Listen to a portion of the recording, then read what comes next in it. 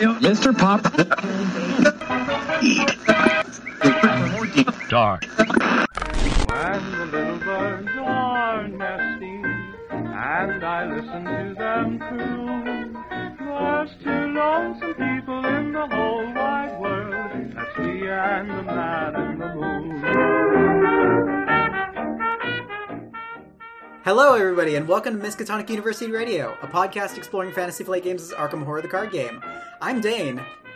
I'm Dan. And today we have a very special guest with us for this episode of Deck Building and Dynamite. Some of you might know him as Blue HG on Discord or Slack, but for everybody who doesn't, everybody just in general, please welcome Patrick Wayne. Hi, I'm Patrick, enthusiastic Arkham Horror the card game player. I was the art director for Nisei for the release of Ashes, Downfall, and Uprising. And for those of you who don't know what that is, that's the fan continuation of Netrunner. That was a game I was into for a while, did pretty decently at it. Tell us more about this Netrunner game. This sounds really cool. 45 seconds, they're already on Netrunner? So is it like part of it? Is this some kind of like a cybercrime, one-on-one duel of wits and cyber and also cyber wits? Like, is that the story here? Please tell me more.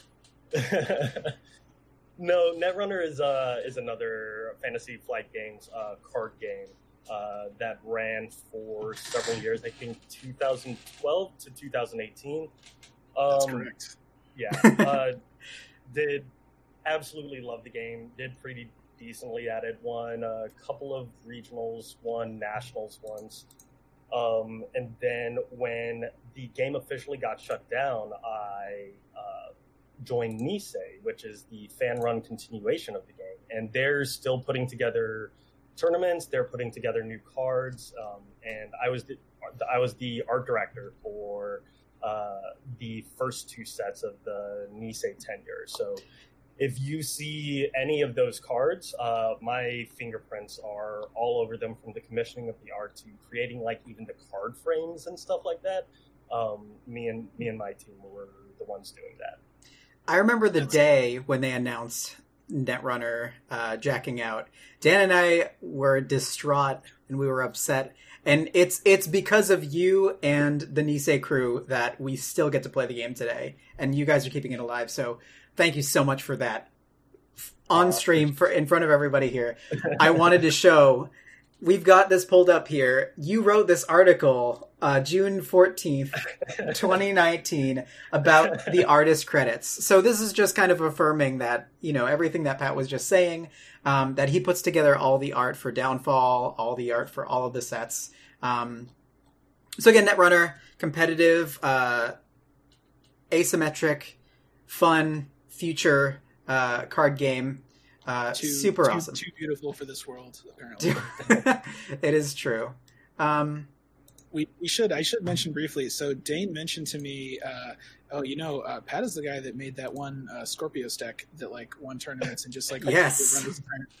And I immediately said, you know what? Let's not have this guy on. He's history's greatest monster. He's a bad person. We don't want anything. But then he told me that you were the Nisei art director, and I was like, oh, okay. That kind of it balances it out, right? How to get the karmic balance? Yeah. Yeah, exactly. So, Pat, I wanted to take a second to thank you again for coming on and hanging out with us here, to chat a little bit about yourself, build a deck with us. We're doing a little bit different of a format this time. We're going to be doing a random investigator. So we have this, we have a tech wizard by the name of Harrison who, was able to put together a interesting little spinner for, we call it the Wheel of Fortune or Fate, which is a play on the card Fortune or Fate. And by we, I mean I, because I just made that up like maybe 5 seconds ago. So we're going to be using that to help build the deck. You'll be, doing the theme and everything. But before we go about doing that, you explained who you were and everything. So we do appreciate you going there. Maybe you could talk a little bit to your experience with Arkham specifically. We know about Netrunner. Netrunner kind of came before Arkham. It was in 2012. Arkham was released far after that. And Arkham is the future now. Yes. 20s. Exactly. So, Pat, how did you first get into Arkham? So I first got into Arkham just from following Fantasy Flight Games itself. They announced Arkham, and I was looking to get into a co-op LCG from the ground up. I had tried Lord of the Rings LCG. Great game. In a lot of respects, I think it does show its age in design. And there were a lot of things about it that I found difficult to keep up with. Just by the time I was getting into it, it was probably 2015 or something. And it had been running for 5 years or something at that point. And there were a billion expansions, and I was basically playing by myself and trying to get through all of the scenarios and like constantly changing your decks between every single scenario, not in the Arkham way where it's just a couple of cards, but right. And the expansions and packs all have names like the 13 Sorrows of Thuliador or something, or whatever, right? Okay. Yeah, yeah. I mean, Arkham has just as esoteric names. Yeah, I'm sure. And I love Lord of the Rings. Don't nobody get mad at me. But yeah, no. Again, love Lord of the Rings, but it was at the point where I felt like I couldn't catch up to the community, and I was looking for something with that weight of depth that was still cooperative that I could get into on the ground floor, or at least have an easy en route to. So I was on board with Arkham from day one, and mostly just played the first 2 cycles by myself through Path to Carcosa. And I wasn't really like super into the game at that point. Because my life was dominated by Netrunner. Going to keep coming back to that because the two are like intertwined with me. And eventually I got to a point where like I was working so much on Nisei that I needed like non-Netrunner game time, and that's when I really dove into Arkham. Sure. Just completely dove into it at that point, started doing alt art, started playing the game a lot, played with a couple of friends from my Netrunner group and online, and it just really got into the game that way. Cool. That was actually my next question. I was going to say, how did you know you were hooked? Like, when was the point where you were like, well, I'm in it for the long haul? Honestly, it was probably my second playthrough of Dunwich. It was the first time that I had replayed a campaign, and I think a lot of the fear was completely dispelled by... Like, I was afraid that it was going to be a story-driven card game, and with Lord of the Rings, I felt a lot like I beat the scenario, and that's kind of just a check in the block sort of thing. Sure. But with Arkham, with the way the upgrades go and the different ways you can go about completing the scenarios, it felt really dynamic to me, and it felt like there was a lot of depth of gameplay. There's so many decisions you're making at every single point in the game, and right. I just really adored that. Yeah. So it was the first, like, before Carcosa came out, you're saying, like, you did two runs through Dunwich, and then that was when you were like, oh. No, it was on my return. It was on my return to the game, actually. Oh, okay. Yeah.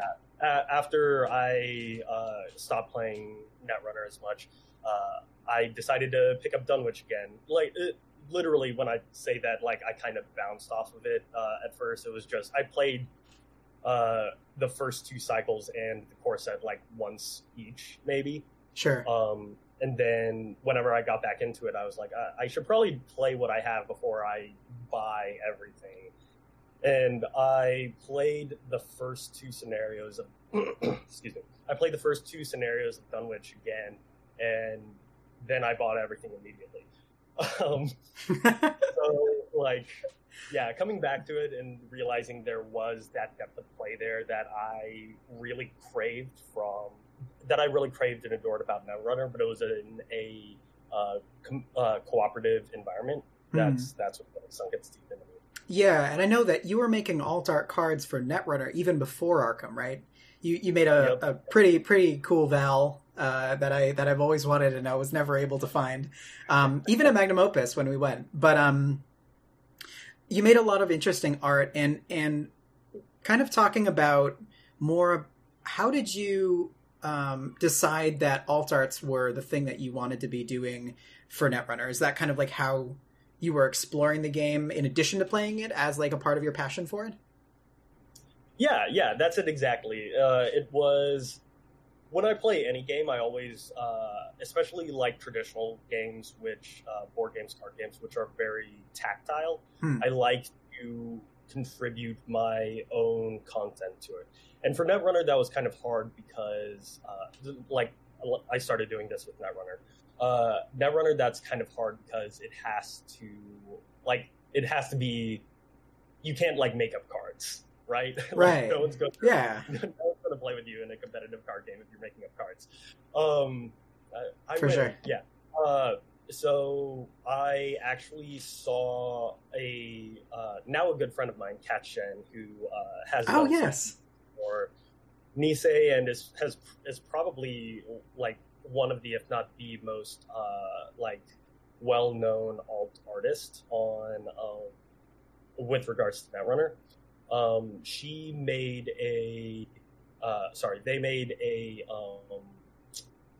They made a Mac, a Kate McCaffrey alt art, and as soon as I saw that go up, I was like, "This is what I want to do." I've always drawn, so it like fit my skill set pretty well, but I had to learn how to draw digitally and work with like all sorts of other programs in order to figure out how to make it look really polished and professional.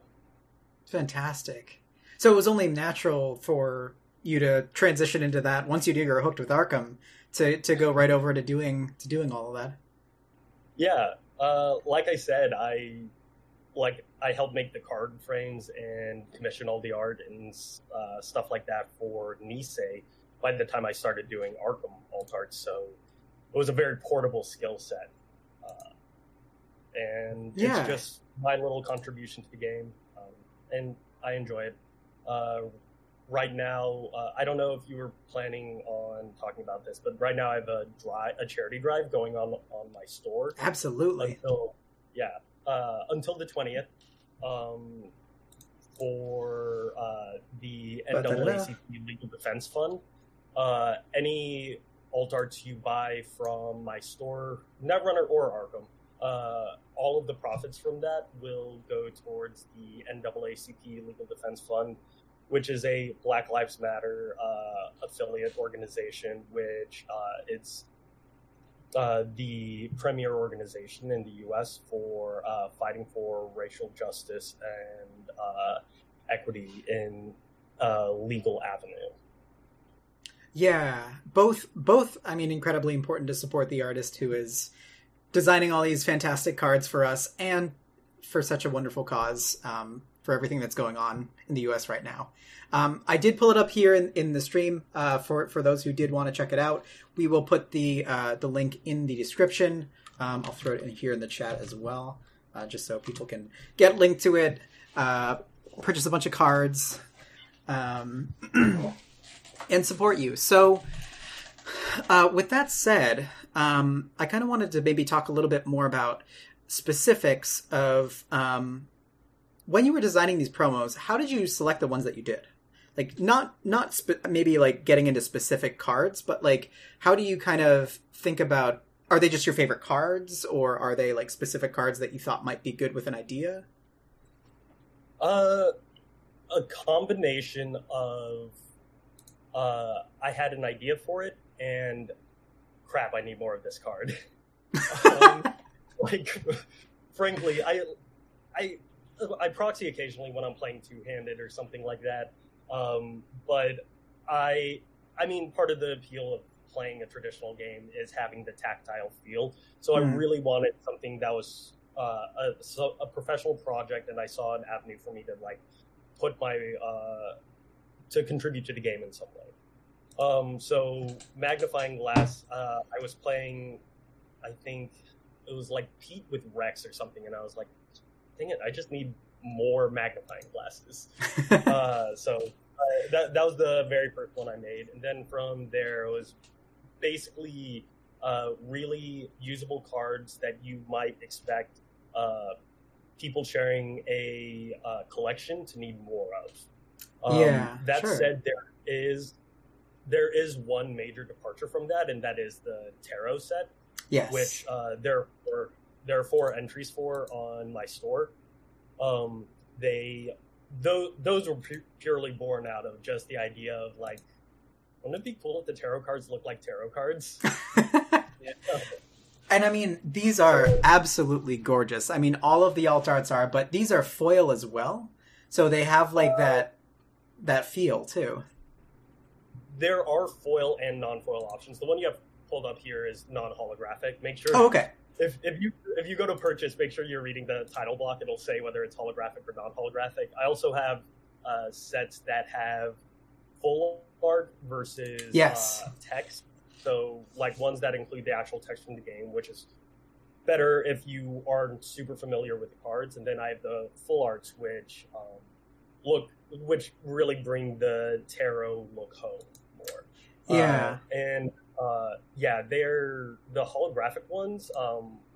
I was just I don't know what I expected whenever I ordered them, but whenever I pulled them out in person, it was really astounding how well they turned out in real life. They're really pretty. Yeah, I know. I actually ordered some like when I first saw them go up. I saw it was like, these are gorgeous. So I had some, and I bought them as a gift for my partner, and they're gorgeous. We haven't played with them yet, but I'm so excited to upgrade into cards just so I can play them. Yeah, they're really cool. They have kind of like the foiling effect is like a little bit different from what you see in like Magic cards or something, but it has kind of like a different feel to it, but it looks really, really nice. Yeah, chat is asking if you recommend normal foils or the hollows. That doesn't mean anything to me, but perhaps you know what that means. Maybe in terms of quality, or is that like a type of thing you choose when you produce the cards? Okay. So hollows and foils, for the purposes of this conversation, are the same thing. So if this person is asking whether or not I recommend holographic or non-holographic, I recommend holographic. I think it looks gorgeous in person. It is a substantial price hike, and that's purely for the printing costs. I'm not trying to gorge anyone on this, so if the decision between holographic or non-holographic is based on donation amount or how much I'm receiving, it's the same between the two options. So I did just want to make that clear. Cool, thanks, Pat. Yeah, no, Super Sage, I hope that helps. Both Dan and I have the holographic versions, and they're gorgeous. I could not recommend them enough. I think I chose the text ones just because if I'm ever playing with somebody who's not as familiar, they might need that reference, but I might be planning on picking up a text list as well. That was a good time. Yeah, absolutely. So anybody interested, absolutely head down to Pat's shop, check it out. Get some of those. Scott from the Mythos Busters, welcome. Wow, it's great to have you here, man. One of the other things I do want to mention is that originally I had planned for, like, you'll notice the alt arts are almost all titled fan vocation kits. Yeah. The intent behind these originally was to help real life events, like pulling the community together, because a lot of times right now, or in general, Arkham players are very siloed. You kind of play with your group and that's it. And I kind of wanted to nurture more of a homegrown community for big events like Blob and Lunacy, or just like get people together and like be able to lean over and laugh at the guy who just pulled an auto fail on a min King and Yellow test. Oh no, like, yeah. I specifically have trauma with that. You mentioned something called real life events. I have a vague memory of that from a long time ago. But I don't think I So One of the 4 times, but yeah, the before times, the fan vocation. So like that was the original idea behind the fan vocation kits, with the reality that we will not be able to play in person outside of like pods or family for a while. I did release the Fan Vocation 1 through 4 complete playsets, which is just a single playset for one person of like all of the cards in those. So that's yeah. Yeah, very cool. Yeah, these definitely check these out. They look really, really nice. One thing I did want to mention while we're on the subject of meetups, hanging out with people, Scott, who's here in the chat, and the Mythos Busters are putting on FarcomCon 2020. We'll be there Thursday and Saturday, as well as a whole bunch of other content creators. Mythos Busters themselves, great old ones. Team Covenant is going to be there. They're going to be kicking it off on Thursday. This is an event where everybody can mingle. Everybody can come to panels and check out people who are doing live plays, live streaming their episodes of podcasts, just hanging out for some good old Arkham fun. Anybody who's interested, please go sign up, hang out with us, have fun, because it's going to be a whole bunch of fun for these 4 days, starting on August 30th. We've got 15 days left I'm sorry, not August 30th, July 30th to August 2nd. So we'll be there. Come check it out. We are absolutely excited to be there. So with that said, the last question we kind of wanted to ask you before we go ahead and build a deck, is there anything that you're working on now that you might be able to hint to us and the viewers? Any secret projects that you might be able to like spill for everybody? Well, I have a couple things on the slate. I have some more fan vocation kits coming out, so there's going to be more alt arts in the future. I'm not going to particularly talk about those too in depth. If there are any classes that you notice missing from my repertoire of alt arts, you can probably assume those are going to be in it. And those will probably be released closer to the end of August to try to line up a little bit more with the investigator starter packs that are coming out. In addition, I've been working with Ourbits for a couple of projects, and I can't really talk about that too much, but be on the lookout for some cool stuff. Well, we're excited. Miles makes some excellent stuff, as do you. So we're going to be looking forward to when those are released as well. Otherwise, Pat, are you ready to make a deck? I mean, ready to make so we're going to be spinning the Wheel of Decks today. The Wheel of Fate and Fortune, as some might call it. We don't have a name locked down yet. I literally just made that name up. When Maybe you say some, you mean just you, right? when I say some, I mean exactly me. So we're going to be making a deck using the new Arkham Spinner. You could thank Harrison for providing the code and the general wizardry here. We've got some floating stars in the background. All we do is hit this spin button, and it will tell us who we're going to be building a deck for. Pat, you can kind of design the theme of how you want it to be. If you want it to be more of a themed deck, if you want it to be more of a deck that maybe you would take into expert or hard mode, however you want to play. There is another decision that might go into your deck building, which would be choosing the campaign that we're going to be going into. So if you're going to the Forgotten Age, you might not be taking the same thing as if you're going into the Circle Undone or something like that. If that's something that you want to choose, absolutely you're welcome to do so. Otherwise, we have another spinner, the Wheel of Campaigns. Sorry, it's not any cooler than the Wheel of Fortune or Fate, but I have many spinners prepared. I love it. These are was cool, though. one spinner, and I was told recently there are many ready to go. So- yeah, why don't we spin this? We did take the investigators that we've already done deck building episodes for off of it, so there's no Carolyn or Silas or Calvin or Skids, but everything else is on there, including Lola, which Lola seems to have an equal chance to all the other ones on the spinner, which is really concerning. Aw. I Unless- love the decks because you just get that rainbow color spread on Arkham BD. Very pleasing. I know. So I feel Lola, we're going to be watching the Lola spot for the most of this spin. But if you're ready, I'm sorry you can't actually click it because we're doing the stream in a specific way. But are you ready?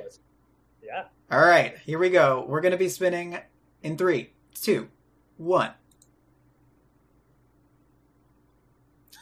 Is this how it? Oh, What? it might have lagged on the stream for a little while. We're oh. All right. I think we might be okay. We're going to be dealing a Joe Diamond deck. Oh, all right. Hunch. All right. Captain Hunch it is. All right. So, did you want to take a second as well and spin the wheel of campaigns? Is this something that you consider generally when going into a campaign, or do you more have an idea of what the deck's going to look like first, then pick the campaign? I actually normally pick the campaign that I feel like playing and then pick the investigators that I want to play afterwards. So Joe Diamond, I think, is flexible enough that we can do the random spin on this one. Sounds good. Here we go. So Night at the Zelda is also on here. If that's something that's not as interesting to you, we can respin if you'd wish. Mostly, I mean, that would mostly just mean that you're going to get like barely any XP, which, you know. All right. So we're going into the Circle Undone with Joe Diamond. Uh-oh. I feel like Dan had not had a good experience when we the Circle Undone. No, it was kind of fine. I mean, the will tests are not super easy, but there's been a lot of cards released since then that might help. Joseph, And, Carbon Pressure.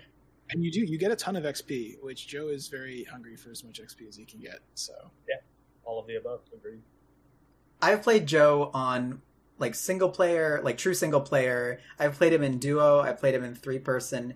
He is one of my favorite investigators. Absolutely. So I'm like thrilled that we got Joe Diamond. Maybe sometime soon we'll get Lola. But for now, Pat, are there any specific cards that you're thinking? We can just kind of go through this. What are the first things that you think of when you're thinking of a Joe Diamond deck? Another limiter.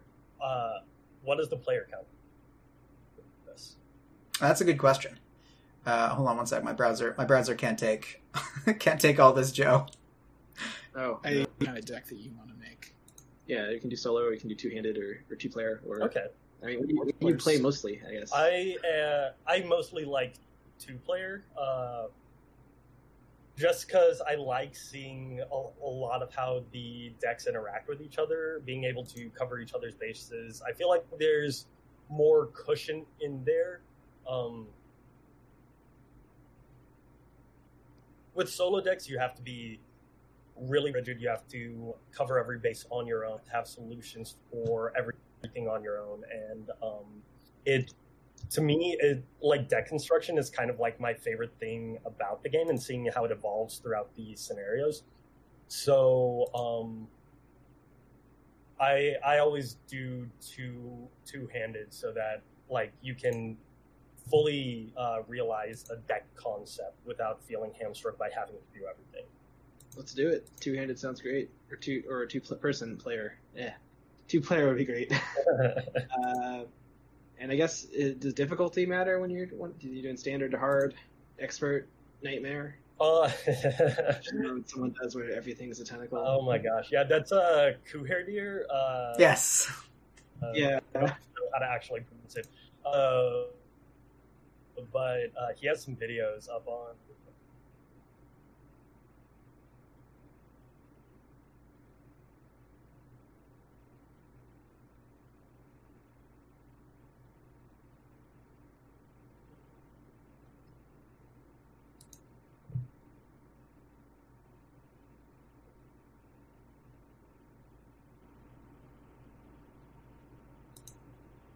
This I prefer standard just so that we can kind of just like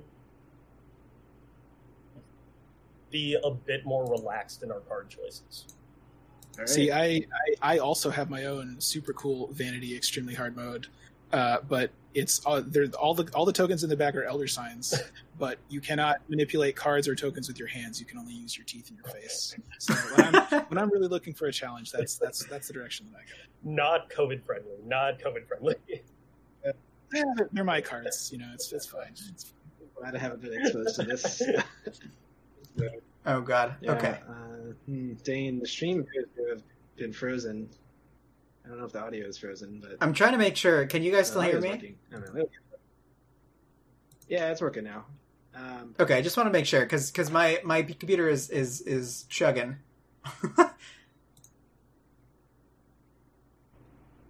Yeah, it seems fine. All right, so why don't we start breaking the deck? Because now this is Joe Diamond has a bigger deck than most investigators. Not all, but most. Cards. So Yeah. we gotta get a lot of cards in here.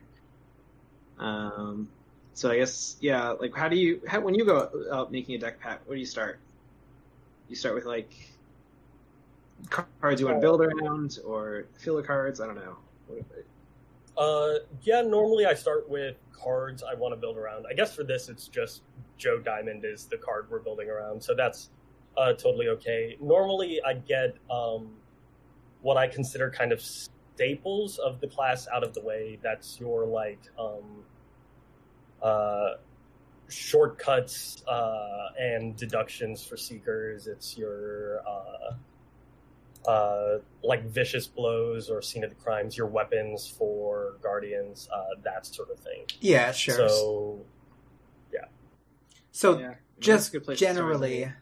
like things that help you do your job the most. So we're going to be doing this 2-player.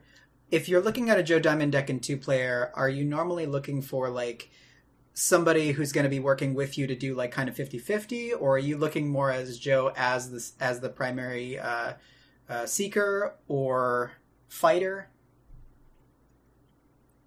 I think for this, Joe, especially for the Circle and Done, those first few scenarios are really brutal if you specialize. So I would, as pretty much everyone who has gone into this blind with a specialized investigator can attest to, Yeah. I am imagining Joe Diamond being pure flex, and whatever investigator we would take it as his counterpart would also be pure flex. Cool. Yeah. Okay. So you mentioned starting out with like deductions and things. Obviously, I personally think fantastic choice. Scott mentioned in the chat here working a hunch immediately as the first Joe pick. As Captain Hunch, I feel like that's probably a good idea. Yeah. Free clue, literally a clue. Yeah, because working hunch is great in the hunch deck because it's free and fast. Exactly. So I guess one of the bigger questions here when building a Joe deck would be, what do you like to put in a hunch deck? I know that there are kind of two different modes of thought here. I personally like to put like fast things that are generally pretty versatile that you can play so where you're always benefiting from it, rather than situational things like logical reasoning or any sort of like things that would require if this then you can heal. Instead, things like, even if you're not getting a discount for something like shortcut, how do you feel about that? Do you like including things like what's the one, not crack the case, Well, crack the case. Crack the case is one. Crack the case should definitely be in this deck, but two, it should not be. All right. I would not include it in the hunch deck because it is such an opportunistic card. Yeah, I think that's right. Yeah. I generally go towards basically the same thing as you, Dane, where as flexible as it can be is better. That said, there are some cards which can be either. Like, if you put Shortcut in your main deck or in your hunch deck, I think it's good in both places. You can almost always use a free move, but also sometimes holding on to the card until you can use the best free move is best. So it can go either way. Another semi-situational card, which I do include in the hunch deck, is Preposterous Sketches. Sure. Yeah. Yeah, it is kind of situational, but that situation is easy enough to fulfill, and the reward for achieving it is so good. 3 cards that I really like it there. So we're thinking 2 copies of Shortcut, 2 copies of Preposterous Sketches? Yep. Okay. We can also, normally what we do is we just kind of like put in 2 of everything, and then we can always sort of cut it down later, just to... Yeah, that's kind of, I definitely agree with that. Generally, when building a deck, I throw in all the cards I want, and then I start taking things out. Sure. Yeah. Oh, no, I definitely agree with that. That's how I make Netrunner decks. That's pure jank. That's how that works.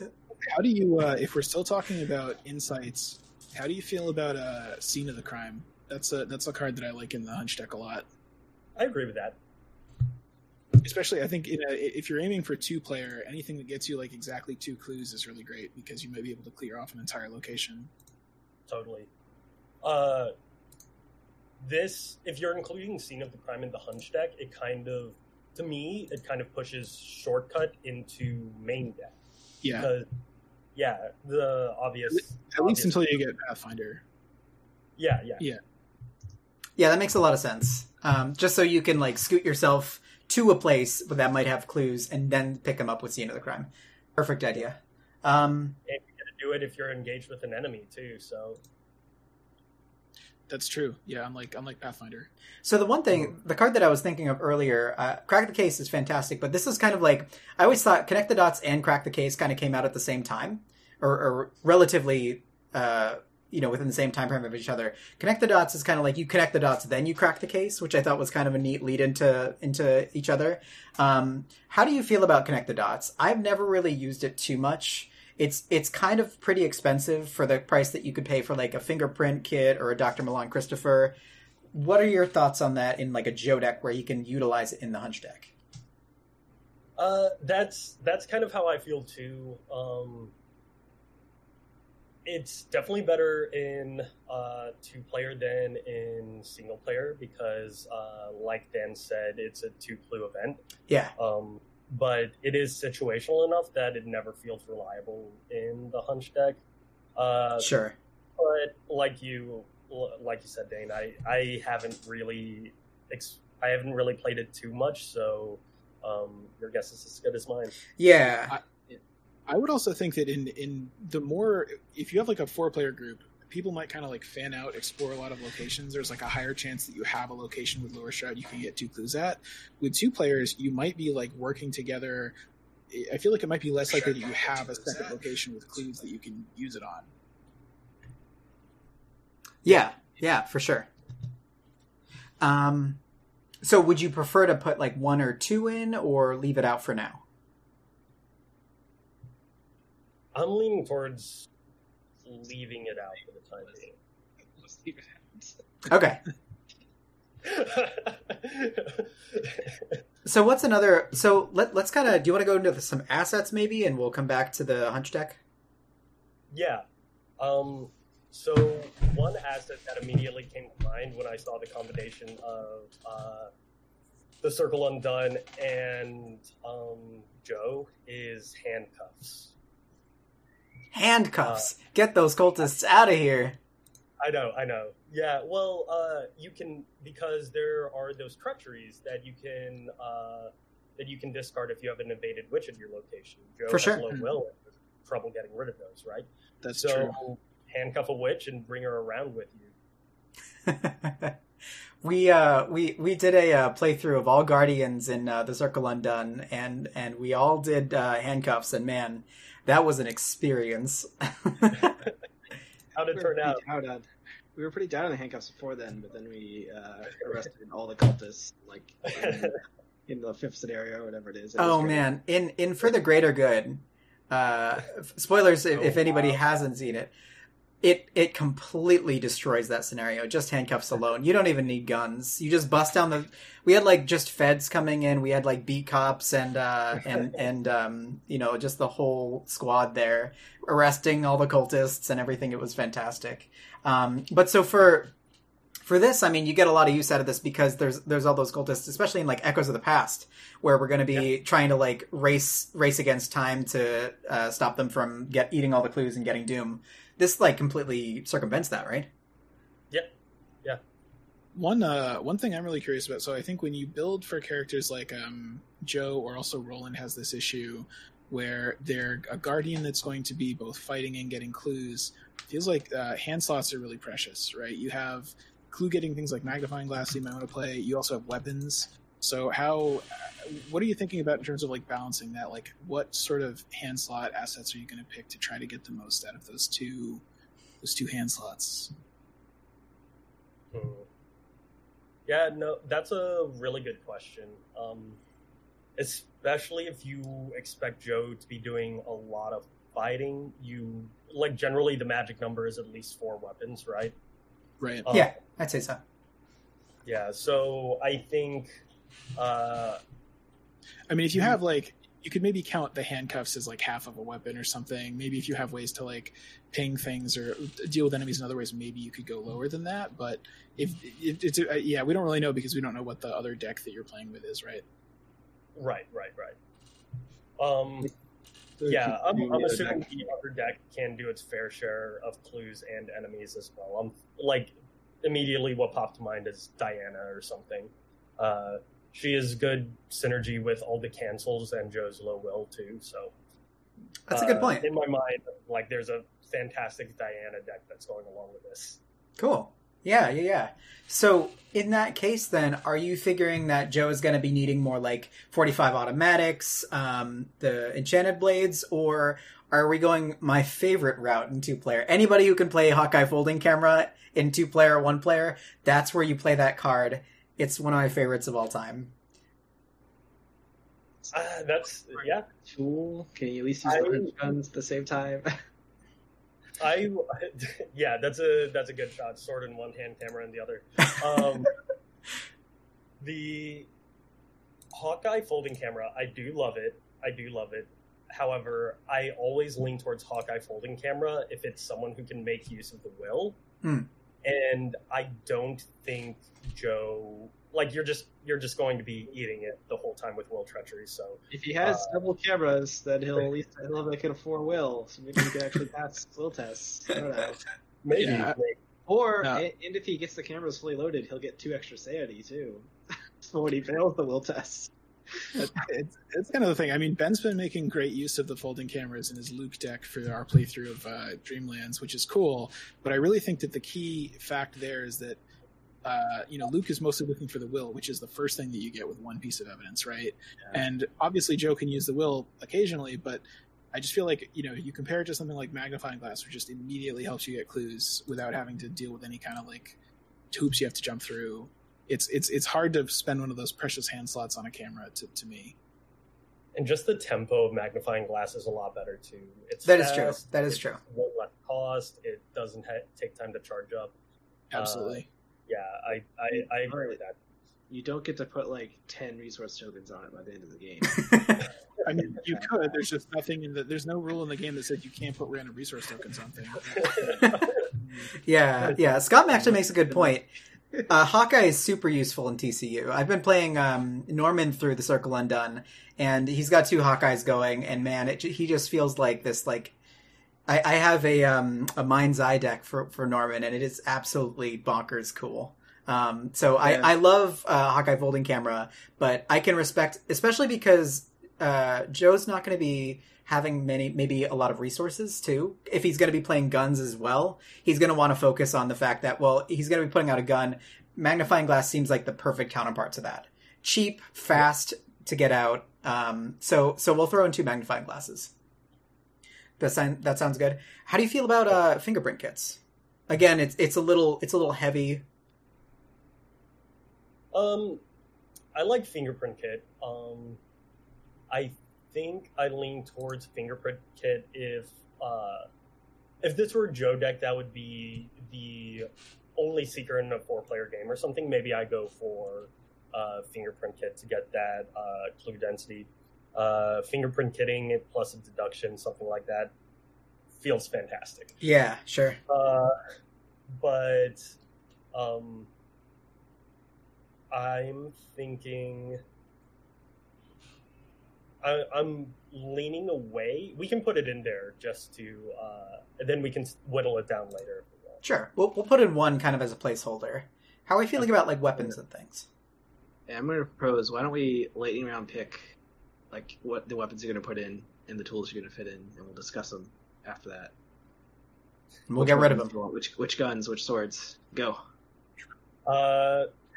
Standard Guardian package for me is at level 0 is definitely 45 automatic and Enchanted Blade. We're in the same good, spot. Standard. Yep. Before it, the legendary machete, but unfortunately due to taboo, no longer. Yeah. I think the only thing that would change, there's been a lot of discussion about machete on the taboo list, whether or not, like, what would happen if it came off? Would it be an interesting choice between Enchanted Blade and machete? And I think what would happen is that you wouldn't have a choice between Enchanted Blade and machete. You would just run both. Yeah. Seems smart.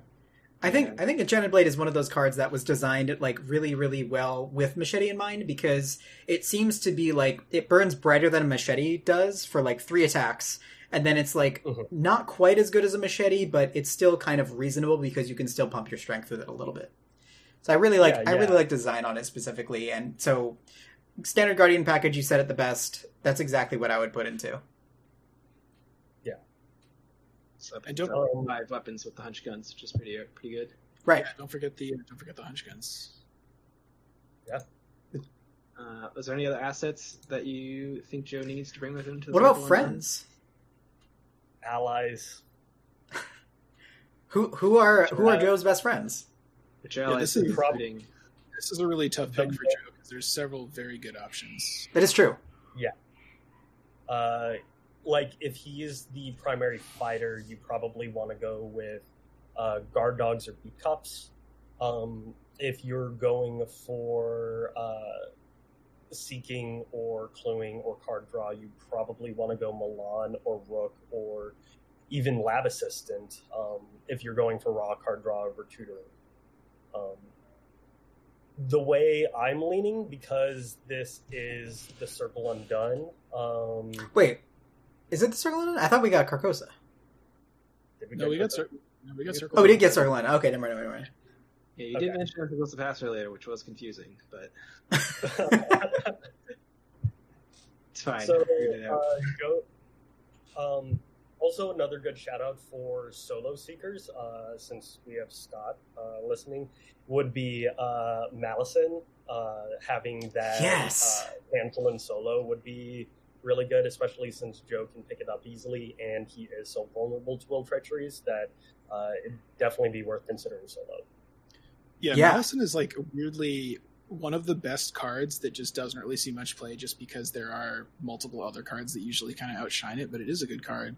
Yeah. I like Alice a lot in Joe. Yeah. Because I mean, it's very similar to Dr. Milan, and you're basically giving up money, which is a risk because obviously you need money, but being able to ping stuff can be really good, especially with like working hunch. Yeah, Alice was going to.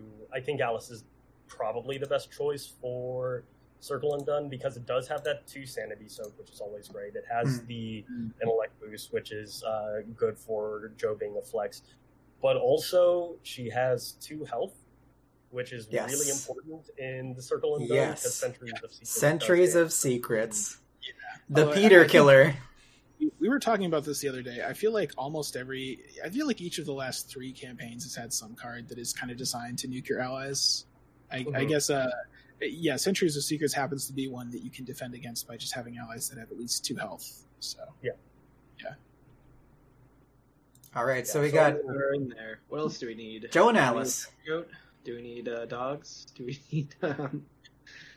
Do you typically do like two allies in a list? Generally speaking, I'll do like just one unless I'm doing like crazy like Leo Anderson shenanigans or something like that. Usually, I just have like that one slot. Yeah, the only time I use 2 is, like you said, if I'm Leo or Tommy and I'm just chewing through my allies like there's no tomorrow. Or if I guess there's three cases. The second is if I'm planning on upgrading into charisma, like first thing, and the two allies I want are level 0. Might as well just, like, this happens a lot with mystics. Like, maybe they want Arcane Initiate and David Renfield or Olive the Bride, something like that. Yeah, sure. Yeah. And the other time that I take more than one ally is if they're designed to be like one and done soaked sort of transient allies. Like, Yeah. There are Roland decks that use Art Student and Laboratory Assistant to great effect, and those are allies you expect to die. So yeah, playing for there is fine. But I think in this deck, one unique ally that you kind of want to keep on board at all times, one is probably fine. Cool. So we're at 23 cards. We got some good events. We've got his Hutch deck pretty much well spoken for, but we're probably going to want to put a couple more in there. How do you feel about balancing skills to assets to events? So we're definitely going to end up cutting this deck down. We have 23 cards, and so we have quite a ways to go, actually. Yeah. Skills, they're my favorite card type. I love the improvisational nature of them. And since we're talking about skills, and one thing you kind of shout out as spectacular in Joe is the Practice Makes Perfect package. Yes, that's my favorite. Deduction, Overpower, Perception, Vicious Blow, Take the Initiative. Wait, is Take the Initiative one? It is. Okay. So he can play a lot of, honestly, the best practice cards right now. So yeah, definitely really like that. So let's talk much about Practice Makes Perfect, but this is a card that searches your deck for another practice card, right? And yeah, let me throw it up here if you can, and then you get to keep it, right? And then you do if you pass. Yeah. So let's throw it up here. You get 2 uses out. You get to search for a card from your deck, if you Mandy get to, and then commit to the test, and then you get to keep it to use it again. So it's like really efficient. Yeah, it's fantastic. With this, also you don't feel the sting of not having fingerprint kits as much, because you can get potentially twice as many uses out of your deductions. Exactly. Yeah. It's truly like, as soon as this card came out, we were kind of talking about it, like maybe not having enough practice cards, or not really a lot of investigators having the option for it. But as soon as my mind hit Joe, I was like, oh my god, he's got Vicious Blows and Deductions and Perceptions and Overpowers. It's crazy, the amount of like versatility it gives him. Bouncing it back to your hand is super great. So for now, we'll probably just put the whole package in there. We'll put 2 Overpowers, 2 Perceptions, 2 Deductions, 2 Vicious Blows. How do you feel about 2 Take the Initiatives in 2-player? Would you want 2 or 1? 2-player. It's probably 2 copies. I mean, Take the Initiative is something that I would maybe consider in comparison with Inquiring Minds, just because those are both things that give you 3 wild symbols, but they're kind of conditional on when you're allowed to use them. Yeah. Yeah. Yeah. Although I guess Inquiring Minds is maybe not practiced. I'm not sure. Inquiring Mind is not, no. Okay. It is innate, and Silas can use it. Yeah. Practice Makes Perfect Take the Initiative is also generally better for Mythos defense, too. Yes. Because you're not caught on a off-clue location. But, you can kind of go either way there. That is true. And yeah, for sure. One other card, right? Was it Leadership or no? Yeah, so Leadership is actually another card that recently got above it. It got a level 2 version relatively recently, I believe, which is actually it's pretty relevant in Circle Undone. Will tests are so important in Circle Undone, and for Joe it's a little bit of a deficit. But if you're with somebody like Diana, I believe the upgraded leadership you'd be looking at gives you like 3. It gives Yeah. you Isn't the upgraded leadership that gives you money, right? It gives you and the person who's passing the Exactly. test. Exactly. Which is cool. Like the upgraded version of it, I like. I'm not sure if I would play the level 0 version, but it might be worth it because it's practice. I don't know. Yeah, I agree with that. We can throw it in there and like put it first on the chopping block or something. Sounds good. We'll put it on Daring- 1 copy. Daring is also fantastic. Probably the best skill card Guardian has right now. Yes. Yeah, I was going to mention that because I don't know if you want overpowereds and darings. I mean, for now we'll just throw them all in and we can cut them down. But yeah, you might have to. You might have to eventually choose between those. Maybe, I don't know. Yeah, and I think it'll be. Yeah, you might have to choose between those.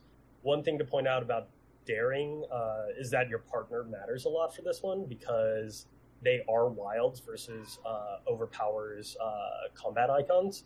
So if this is paired with the Mystic, then you can commit Daring to the spell attacks and stuff like that. That's true. Yeah. I know. I got a really good use out of it in a Diana deck because she could use you can use it with the blade, the spectral blade. You could use it with anything. So it does double duty there. Yeah. And you can use it for evading, which is sometimes important if Joe's going to need to evade a witch or something like that. So perfect. Yep. Yeah, once he's out of handcuffs, they have to.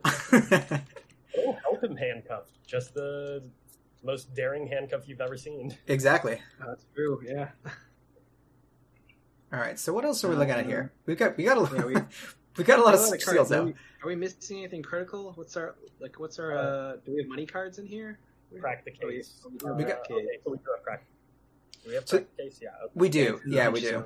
Yeah. The other card that I did want to mention, since it is Circle and Done is pretty will intensive. One card that I found to be incredible for Roland specifically, but also by proxy, Joe, Logical Reasoning, I just think is always just a really strong pick for a card, even if it's just like one of a copy. Healing Horror can just sometimes come in so clutch, and that ability to just take a terror card off, like Frozen in Fear or something like that, could just be so great. I think a lot of the cards in Circle Done are not terrors, though, aren't they? They're not. They're hexes. Yeah, hexes are the big thing in Circle Done. Okay. Yeah, I mean, There, though? I don't remember. I think in Circle Undone you're mostly playing it either to commit or to heal horror, which either one might be useful. Yep. Another insight that might be worthwhile, especially in the Hunch deck, is Delay the Inevitable. Oh, for things like Fate of All Fools and stuff? Yeah, well, like, it's Let's go to it's the one of Hunch those deck, right? cards- Trade. it's fast and it's free, so... Well, it's free if you're able to trigger it that round, right? If you try to keep it around, you're gonna have to pay for it. Yeah.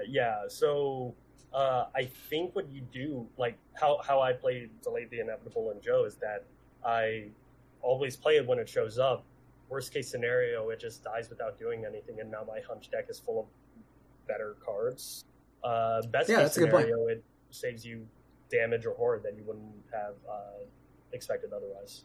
Yeah, it's actually kind of a good point. It's almost kind of a way to circumvent, like, if you don't have access to your practice makes perfect / take the initiative like defense.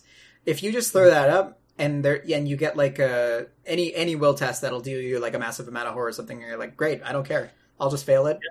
Yeah. that's actually a really cool interaction. Are you thinking of anything? Important. Right, exactly. Are you thinking of anything like dodge or let me handle this? Anything that like kind of manipulates like enemy management or anything like that? That's a good point. In 4-player, I would definitely consider First Watch. Yeah. I like let me handle this a lot in higher player counts. I think in 2-player it really depends on what your partner is and what the encounter deck is expected to look like, because it might not be useful enough, or it might be kind of good, but without knowing more, it's really hard to say. We're partnering him with Diana, who's also going to be hybrid-y, so she'll be able to cancel anything too scary, probably, and also be able to deal with an enemy. So I'd say keep it out. Sure. We are exactly 40 cards right now, and I was trying to figure out if there's something critical we forgot. So I did want to mention No Stone Unturned. I mean, mostly it's the upgraded version that's really good because it's fast. The level 0 version obviously is not fast, so it's not quite as good, but it still might be worth. Like, if it was me, I would at least consider replacing the Delay the Inevitables with those. But I could see the argument for going 1-1 or keeping the delays. It's kind of good either way. Yeah, they're both cards that I don't think you're ever sad to see pop up on your hunch deck. Yeah, but you're also not maybe like overjoyed compared to like a working hunch or something. You know? Right, right. Completely agree. So we can toss those in there and figure it out from there. So one asset I actually completely forgot about that might be reasonable was good old Hallowed Mirror. I don't know how you feel about that in Joe, but it's only one deck slot. Can provide a lot of healing in a lot of different ways. If I don't know if you were thinking of any other accessory slot that might be reasonable for Joe. We don't have an accessory right now. It's a pretty solid include. I like the Tooth of Esley a lot, but I think for Joe it's just expensive, and you're probably not going to pass tests enough to draw cards off of it. Yeah. Maybe when he upgrades, he'll upgrade into a Grizzly Totem or something like that too, since we have all these skill cards. But as it stands right now, I think Hallowed Mirror is probably the best for the level 0. Cool. So, I don't think we have a lot left, right? Like we've got the hunch deck filled out. So the count at the top that says 42 cards, that's counting total, including the hunch deck, right? It is, yes. 40 cards. That's what we want. Right. So we have, but yeah, is there anything that I mean, Unexpected Courage worth thinking about at all? Yeah, it is. It's always worth thinking about. So thinking about it, we do have a lot of other skills already, some of which are already multiple question marks. So I don't know if we need Courage. Yeah, I mean, I think both ways of tackling it are valid. Unexpected Courage is always good, but we have enough skills. Maybe we don't need it. And the only other thing that I would mention is, so are we happy with? I mean, I guess. Are we happy with just the 2 Crack the Cases, or are you thinking about like emergency cash at all, or anything else that gives money? He doesn't have that many assets to play, right? Some of got for money. Some of the events, I mean, some of them are going to go in the hunch deck and be cheap, but and then lastly, I mean, being a seeker deck, there's all of the like discovery cards. I forget what the technical term. The cards that you have to like do some kind of a quest to unlock and then you upgrade them. Translated stuff. Yeah, those. I was gonna say. I would be remiss in my Misconduct Universe Radio duties if I were to not talk about the Strange Solution. It is really strong, Joe, because he's running stuff to boost his combat anyway. No hands, go blast away, no hands slots. Yeah, that's a really good point. Thinking about the endgame weapon is important for Joe too. If you're planning on going Time Worn Brand, you can probably dispense with it. But if you're going Acidic Ichor, then obviously you have to take the Strange Solution. Yeah. So how do you feel about that? Do you want to pick out Strange Solution, or I saw actually Team Covenant did a really cool playthrough with a Joe deck where he took the Archaic Glyphs that were the dodge variant, where you investigate, and after you investigate successfully, you immediately dodge something at your location too. That worked pretty well for them. Is a pretty bog standard sort of deck, like just a lot of good stuff. Right. if you go into this with like the idea that I want to do something funky with like ancient stones or something, or archaic glyphs, that's totally valid too. I don't know. What do you guys think? What is your end game weapon vision for this, Joe?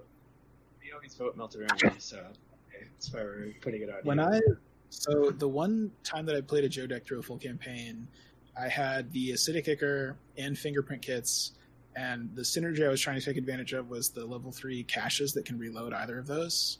I think it was kind of a mix. It was like it's a lot of moving parts, and the fingerprint kits are still a little bit clunky. But the Acidic Ichor, the Melteroni is really great. I think if it was me, I would lean in that direction just because anything that frees up hand slots to put in magnifying glasses and other things is just so huge for you.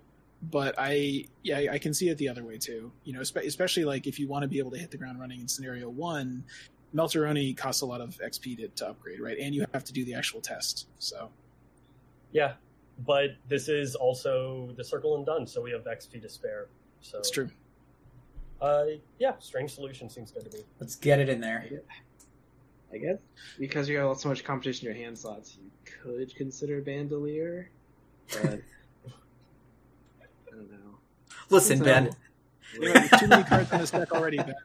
But we were at 40 and you guys started adding cards. Now I don't get to. We were adding cards. Fine. The idea of cards have been whittle it down. I'm okay. Right. We have cards, but Eureka is also like a standard seeker skill. I've liked Eureka a lot. I'm not a fan of it outside Mandy, but maybe I'm missing something. Maybe it has qualities that I'm not seeing. Yeah, it's basically just like a slightly better card draw. But since Joe is going to be flexing, doing something, and he's not going to be passing any will or agility tests, so the only thing you could commit this to is an investigate. Maybe it's better. That's the thing, right? Because it basically is going to replace itself on an investigate and give you one symbol. That's like not quite enough for a card. Yeah, in my opinion. I would say like if you were running the totems, then this would be a great include, just because you do get the double bonus from that. But maybe not so much without it. Yeah, I agree with that. Cool. All right. So are we finally at the trim phase? Yeah, I don't know if we want to read everything out for listeners, or if we just want to trim it and then read it. I'm kind of leaning towards the latter. I think we should, for the benefit of people listening later who can't see the deck, I think we should quickly read through all the cards. We don't have to read the numbers. We can just assume it's like 2 of everything. But just really quickly, let's read the full list. All right. So, Pat, do you want to go through it? Yeah, sure. So we've got 15 assets, 45 automatic, fingerprint kit, magnifying glass, his signature, Detective Colt 1911s, Hallowed Mirror, Alice Lexley, Enchanted Blade, Handcuffs, Strange Solution. Events, I'll include hunches in here too. Practice makes perfect, crack the case, delay the inevitable, logical reasoning, no stone unturned, preposterous sketches, scene of the crime, shortcut, his weakness, unsolved case, working a hunch. 15 skills, daring, deduction, leadership, overpower, perception, take the initiative, unexpected courage, vicious blow, and then a random base movement. Perfect. Which is probably going to be Dendrophobia, Joe's very favorite weakness. Oh, if it's Dendrophobia, I'm very happy we picked Strange Solution. Yeah, for sure. Oh my god, the best counter in the game. Dendrophobia is going to be a real card soon, too, not just a beta card. I know. It is true. Yeah.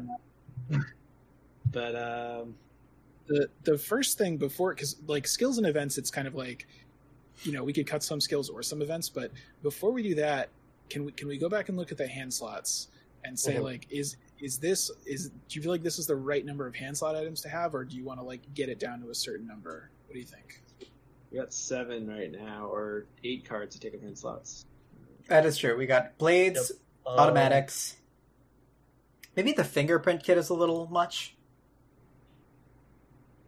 I think we maybe don't need that, because especially if we're trying to practice Make Perfect to get like extra deduction uses or whatever. It's just so expensive.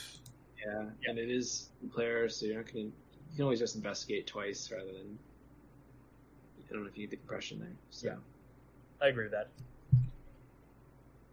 And you could probably be okay with 6 and just say, like, you know, that way you have a pretty good chance of finding a weapon early, and when you do find the magnifying glasses, they're great.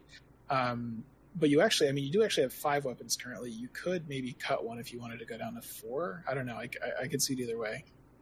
And you don't have a way to dig for your weapons, so if you go down to 4, there's no stone in preposterous sketches in the Hunch deck and stuff. But yeah. Yeah.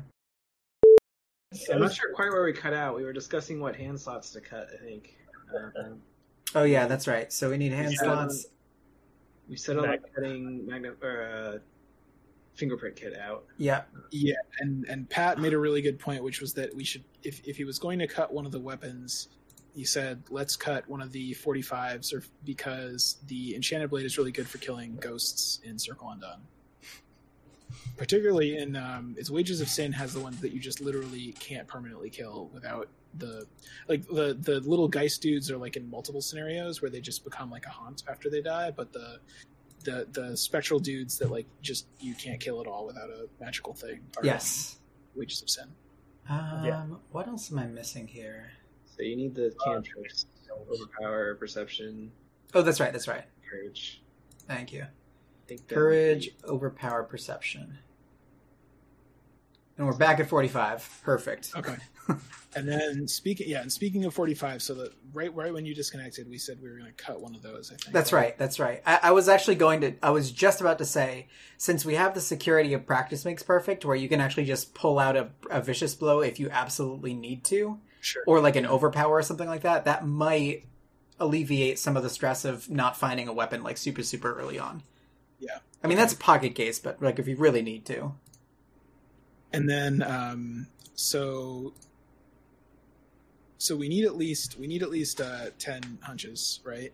And we have a little bit more than that. Are there any of those that are worth cutting, or are they all like decent enough? Because the thing about Joe that I often forget is you can make your hunch deck at the beginning of each scenario, right? You can have like more than 10 hunches and you can choose which ones. I don't know how often that really matters, but you technically can do it.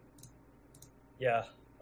Also something to consider is that of those lots of hunches we have, 4 of them, because Arkham DB does not separate out the hunches you want to do them. Crack the Case and Shortcut are probably in our main deck and not in our hunch deck. Yeah. I was going to say the same thing maybe about Logical Reasoning too, just because it's more situational. You might even just use it as a guts if you need to from time to time. All of those could be. I don't know. We need to keep at least 1 card in that hunch deck because only 1 copy is no stones. So suppose you were to cut like 1 delay and 1 logical reasoning, then you'd be down to 14 hunches.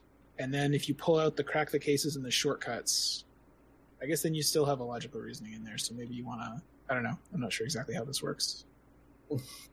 I think there might be a lot of repetition with like things that use to defend. Like Pat has Delay the Inevitables and Take the Initiatives for kind of those reasons, Take the Initiatives being a really good Mythos card. So maybe like the logical reasonings are a little bit over and overkill, and we might be able to like drop 1 delay, 1 logical reasoning like you were saying, Dan, or maybe just drop like all of the logical reasonings or all of the Delay the Inevitables, 1 of the Take the Initiatives. Like maybe something in there could give a little bit. Yeah, I think I agree with that. So we have to cut. We have to cut a total of 4 cards. 4 cards. So maybe Crack the Case are not going in the hunch deck. We can only cut 1 of those cards. Yeah. Okay. Because it has to be 11 cards. The hunch deck. Okay. So we just cut a logical reasoning. I mean, to me, like either a logical reasoning or a delay look like the most obvious candidates. I'd probably vote 1 of the logical reasonings off the island. Seems fine. Off Joe Island. And the other one's still in the hunch deck. I guess that's fine. Yeah, well, I mean, you could. I don't know if we want to add more stuff, but you could put in another no stone and then pull out the logical reasoning out of the hunch deck. Yeah. Sure. Yeah. Let's go for it. More search also, like eliminating Yeah. redundancy and I search. think there's some low hanging fruit in the skills. Like, oh no, I wasn't saying pull it out entirely. Oh, we could. If you don't think we needed it, we don't really need it. Get it out of here. I think Halamir will probably do the job fine, along with That is true. That's a good point. Yeah. Especially with the no stone Yeah. unturned, right? You can just you can pull it out. Yeah. Right, Yeah. so why don't we just cut 3 skill cards then? And Can we take these unexpected courages out? As much as I've loved them from the core set, basically until like. What do you hate about hobbits?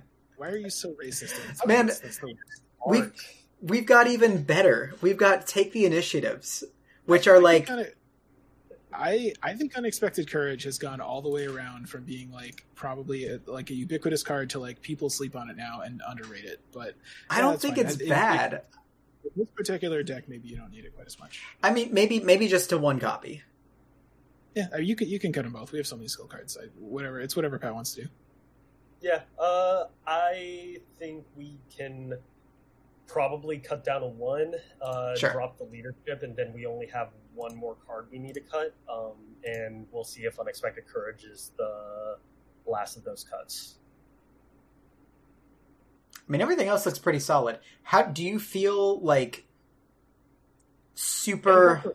Looking at, yeah. Yeah, is that I like it as a one of, honestly, in most cases, because sometimes you'll like take it out for like a Pathfinder or something like that anyway.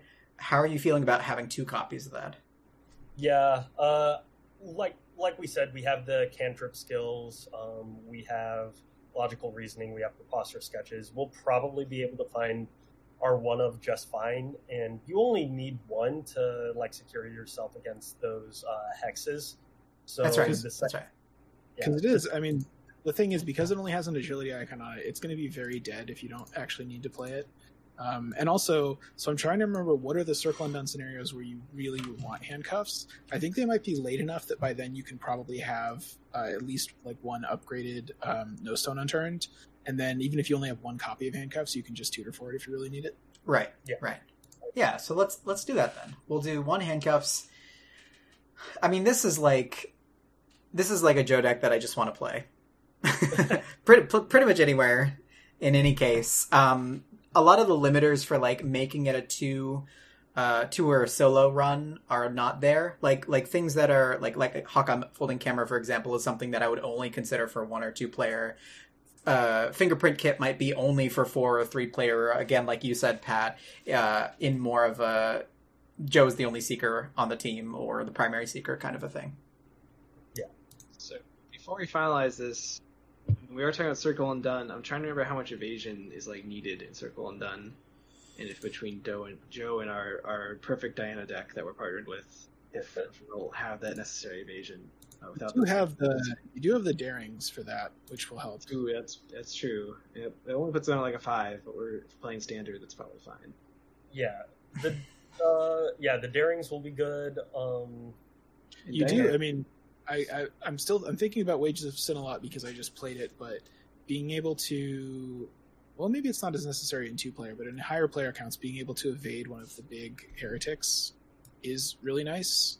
But you can, I mean, you're doing enough stuff. I almost feel like you can kind of just count on your partner to be able to hopefully do evasions because you're doing like everything else. Yeah, Diana's got dodges all day long. She's going to be able to cancel damage, delay the out, all that kind of stuff. dodge the assets too if you really need. Yeah. It's just we can assume Diana will handle any critical evasion. And if she doesn't, we'll be like, well, I don't know. I got guns.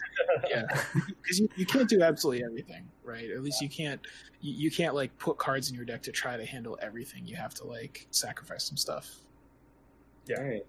So Unless you want to play and have fun, you know. I know.